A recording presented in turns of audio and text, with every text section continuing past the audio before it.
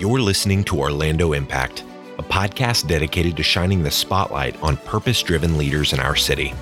Here's your host, Hilgard Lamprecht. Welcome to Orlando Impact. My goodness, it's been quite some time that we have done one of our podcasts, and I'm excited this morning to be talking to Lauren. Lauren, you're the owner of the pharmacy, and you have blessed my stomach in big ways. We have visited with you and your friends, Lorianne and Brian Buckley, and had the beautiful back kitchen tour and heard all the wonderful stories. And so I wanted just to welcome you to our podcast. This is a great time together. We do this to share amazing stories. You've told me some of your story, hanging out at your restaurant, and I'm so excited for our listeners to hear your story. So, before you open up the pharmacy, tell us a little bit about you. Where did you grow up, and how did you kind of got to the place of starting to look at the pharmacy? Well, first, thank you for having me, Hilgard. This is really nice to be here. Well, my story in opening pharmacy really goes back to, when I was a kid, because this has been sort of a life mission for me in terms of doing restaurants. I am pretty straight and narrow when this comes to my career, because I knew from about the age of 10, I think, that I wanted to open restaurants. And so I never waned from that thought. So my whole life has been geared towards, how am I going to do this? What do I need to do to achieve this goal? So as a kid, I told my parents and my grandparents that this is what I wanted to do. I didn't come from a restaurant family. I just came from a big Italian family that loved to eat. So that was, I think for me, the impetus for wanting to have a restaurant to begin with, because I loved the feeling of being around the dining room table with my family. And my grandmother was an amazing cook. She's self-taught. And I thought, I want to be able to, bring this kind of feeling to people that I don't know, So started back then, and really just pharmacy was not my first restaurant. I had a restaurant prior to pharmacy, actually 2 restaurants prior to pharmacy. Mm-hmm. So my first restaurant I opened when I was about 28 years old. It was a 10,000 square foot building in the heart of Providence, Rhode Island, which is where I went to college. So I went to college at Johnson & Wales University for hospitality and got my AS in culinary arts, and then worked at a restaurant that was very famous called Al Forno. So I did that, working for them for about 9 years, and then really thought I would go on and become a line cook or a sous chef in Boston. And at that time, when I approached the owners, who really had become like family for me, and told them I was going to be leaving, very tearfully, I said, I'm going to be going. I have this new job. And they were like, what? You're not going anywhere. You should really do your own thing. And, when you're 27 years old and you're told you should do your own thing, really, you kind of scratch your head and you say, these people feel that confident in my abilities that I should do this. So being young and listening to, people that were older than me, I just followed their lead, and we opened this huge restaurant called Empire. It was a historic building built in the inner city of Providence, built in 1912. And it was originally the first inner city Packard car showroom ever to exist. Wow. So it was 2 stories, panoramic views of the city, Art Deco building, absolutely gorgeous. And it was taken from being this beautiful car showroom. And then when the Great Depression hit, it moved to the suburbs, and the building actually became a couple of different things. They broke it up into little pieces and parts, but then eventually it became a strip club. And so this gorgeous building, if you can imagine, was boarded up. They didn't want anybody to see in. And so when I looked at the building for the first time, it was a strip club, and your feet stuck to the floor from the beer the night before and blah, blah, blah. So we actually took over that space through eminent domain, and we refurbished the whole entire thing from the ground up. Wow.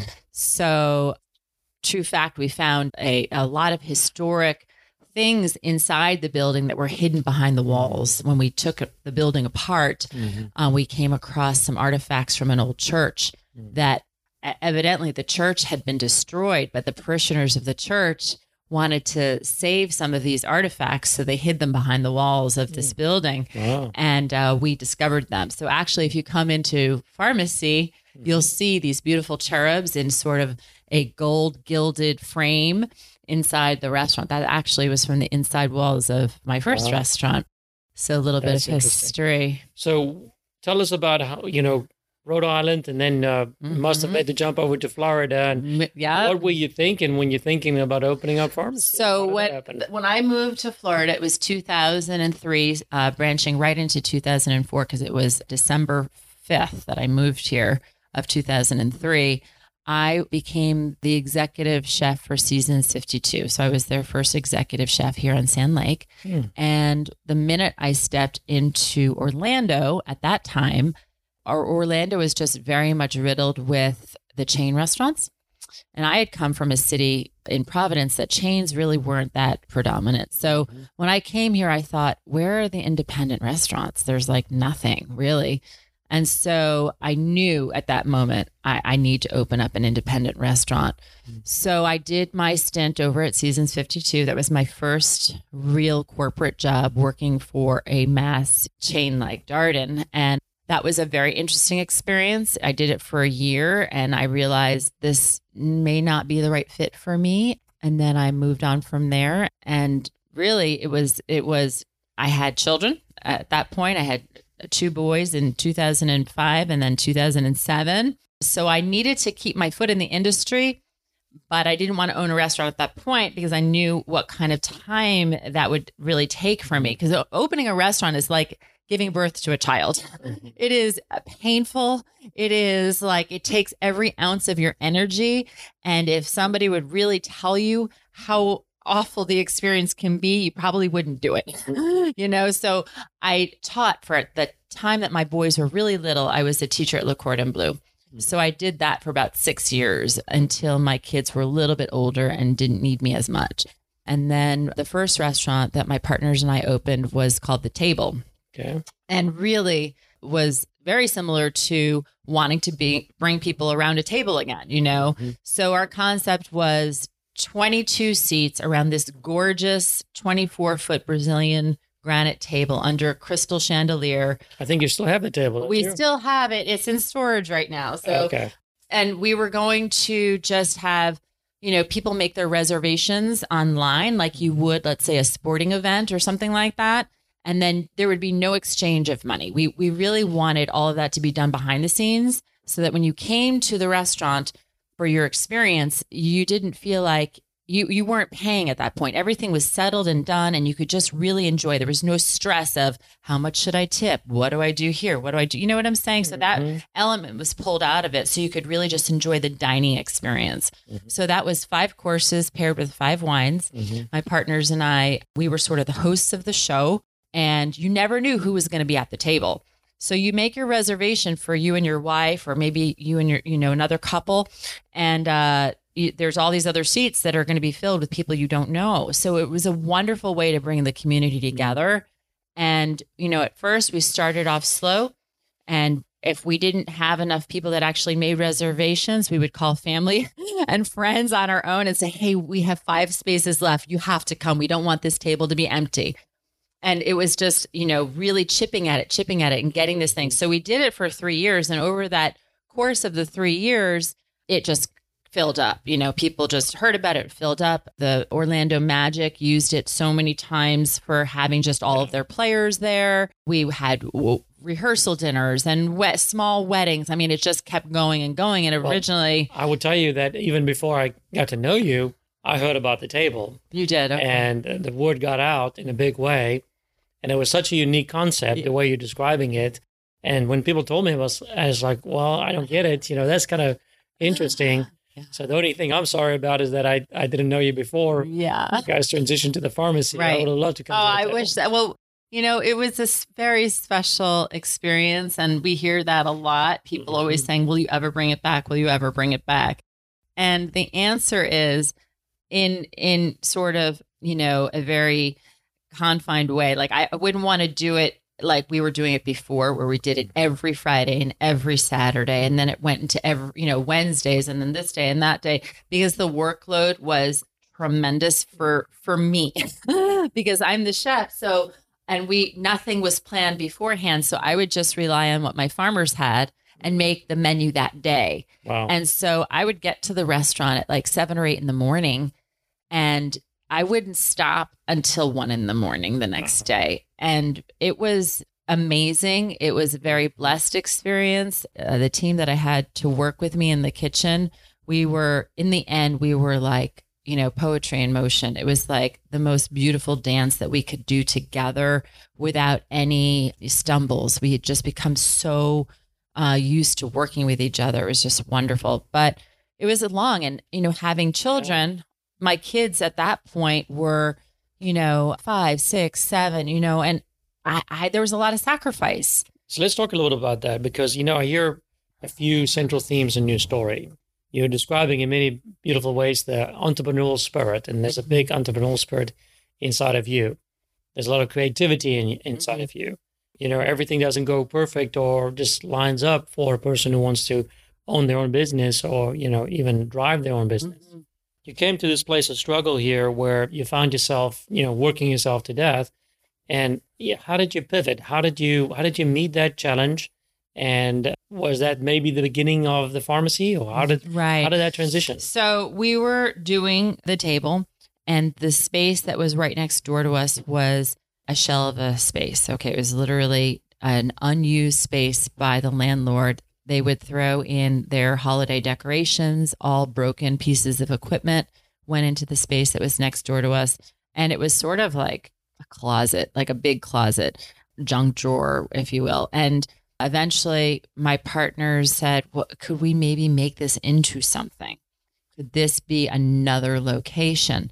And so we went back and forth, and decided on a secretive restaurant. My partner, Dominic, he'd always wanted a speakeasy. That was something that was on his, bucket list. And I thought, well, let's try it. Let's do it. So we approached the landlord about it, and the landlord said, sure, I have other people looking at this space, but if you're interested, we can strike up a deal. And so, we decided on this secretive restaurant called Pharmacy, and it was going to be this speakeasy. And the word, just a little history on the word pharmacy. Yes. We all know what a pharmacy is. It's a place that we go and we get prescriptions filled and that kind of thing. Well, back in the day during Prohibition in the 1920s, when alcohol was then had become illegal, the loophole was they would have their doctor prescribe for them alcohol for their migraines or their, stomach indigestion or what have you. So they would get gin and vodka and what have you, and they would go to the pharmacy and they would have their prescription filled. And then they would stay and they would drink.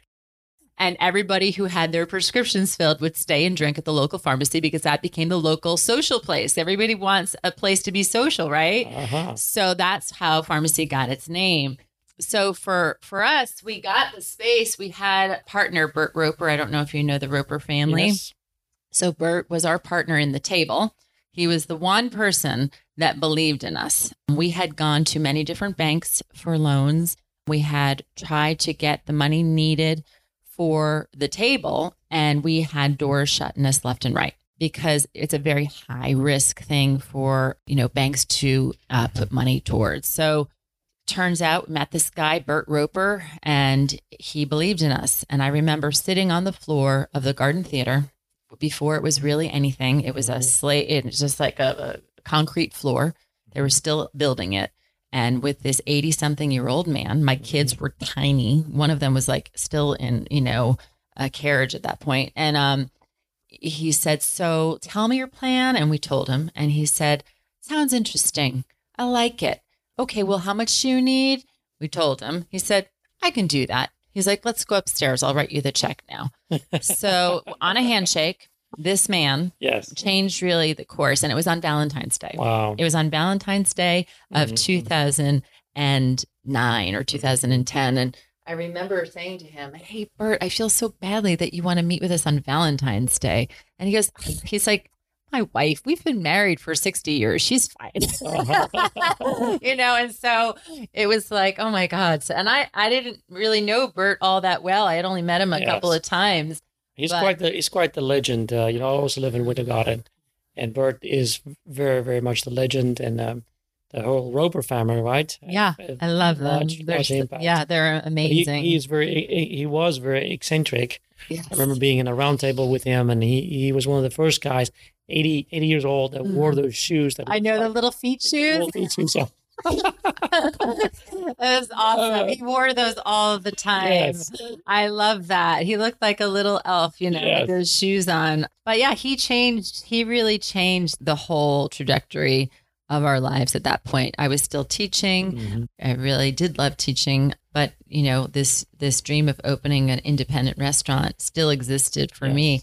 And so let me ask you this if I can.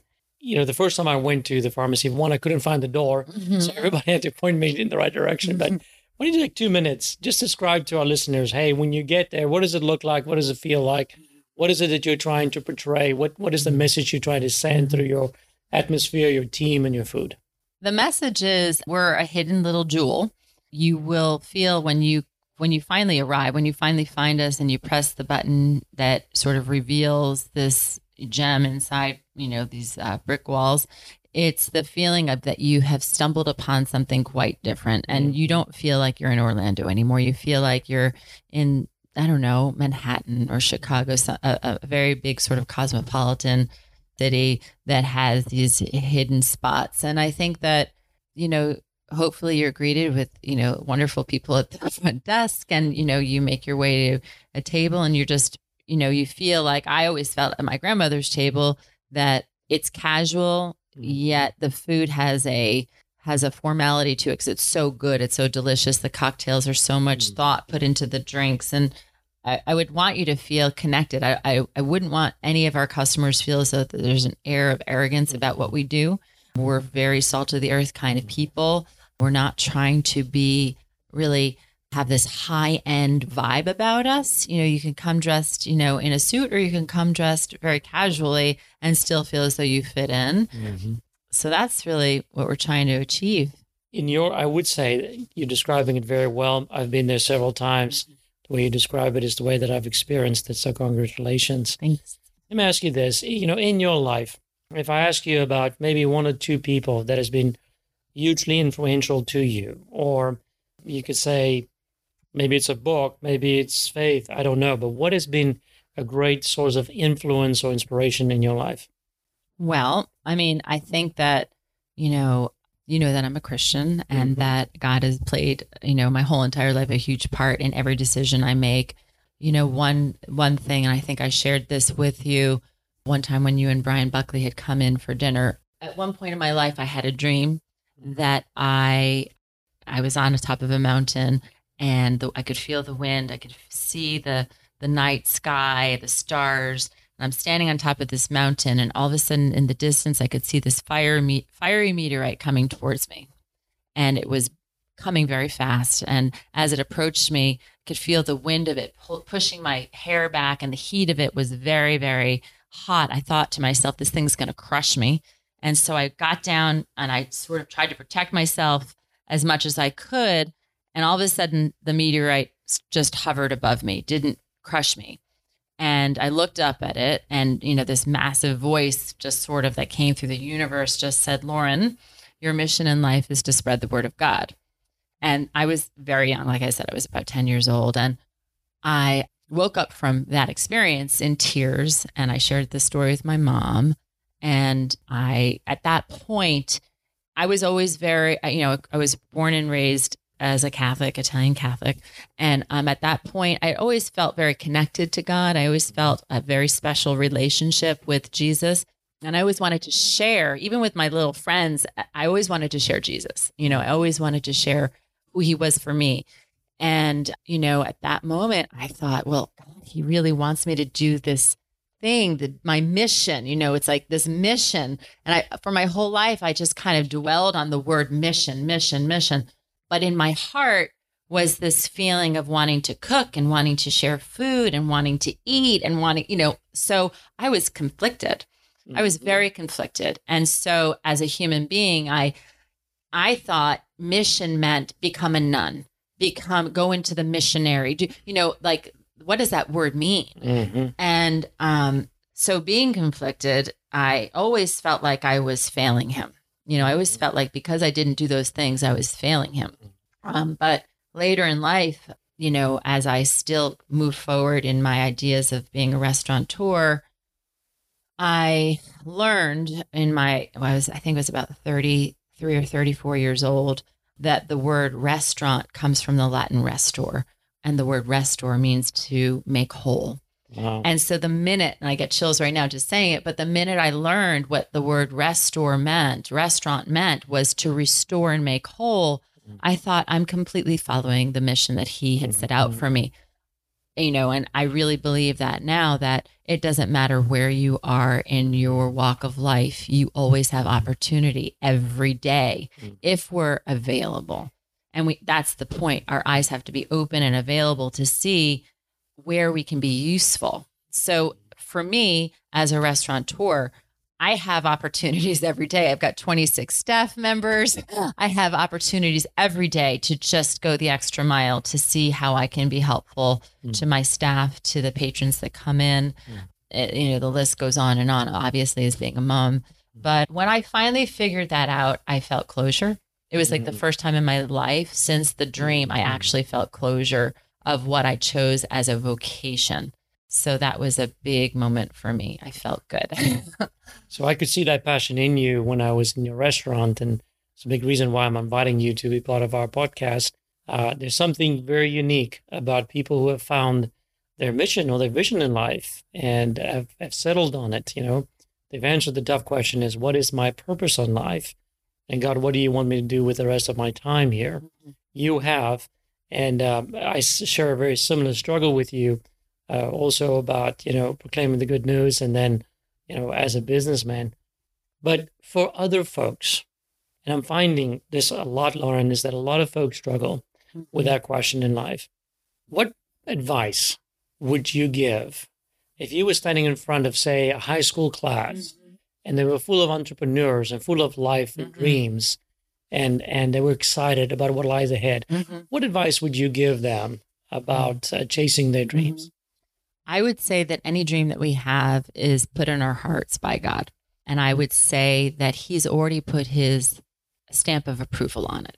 I would say that every day to keep the conversation open with him in just our daily decision-making, small decisions, big decisions. God, what would you have me do? Show me the way, and be open, because sometimes God speaks to us in ways and to each of us, he speaks a different language. I really believe that. He knows us so individually that he knows your language. He knows my language. He knows your language. It's all very different because we're all different.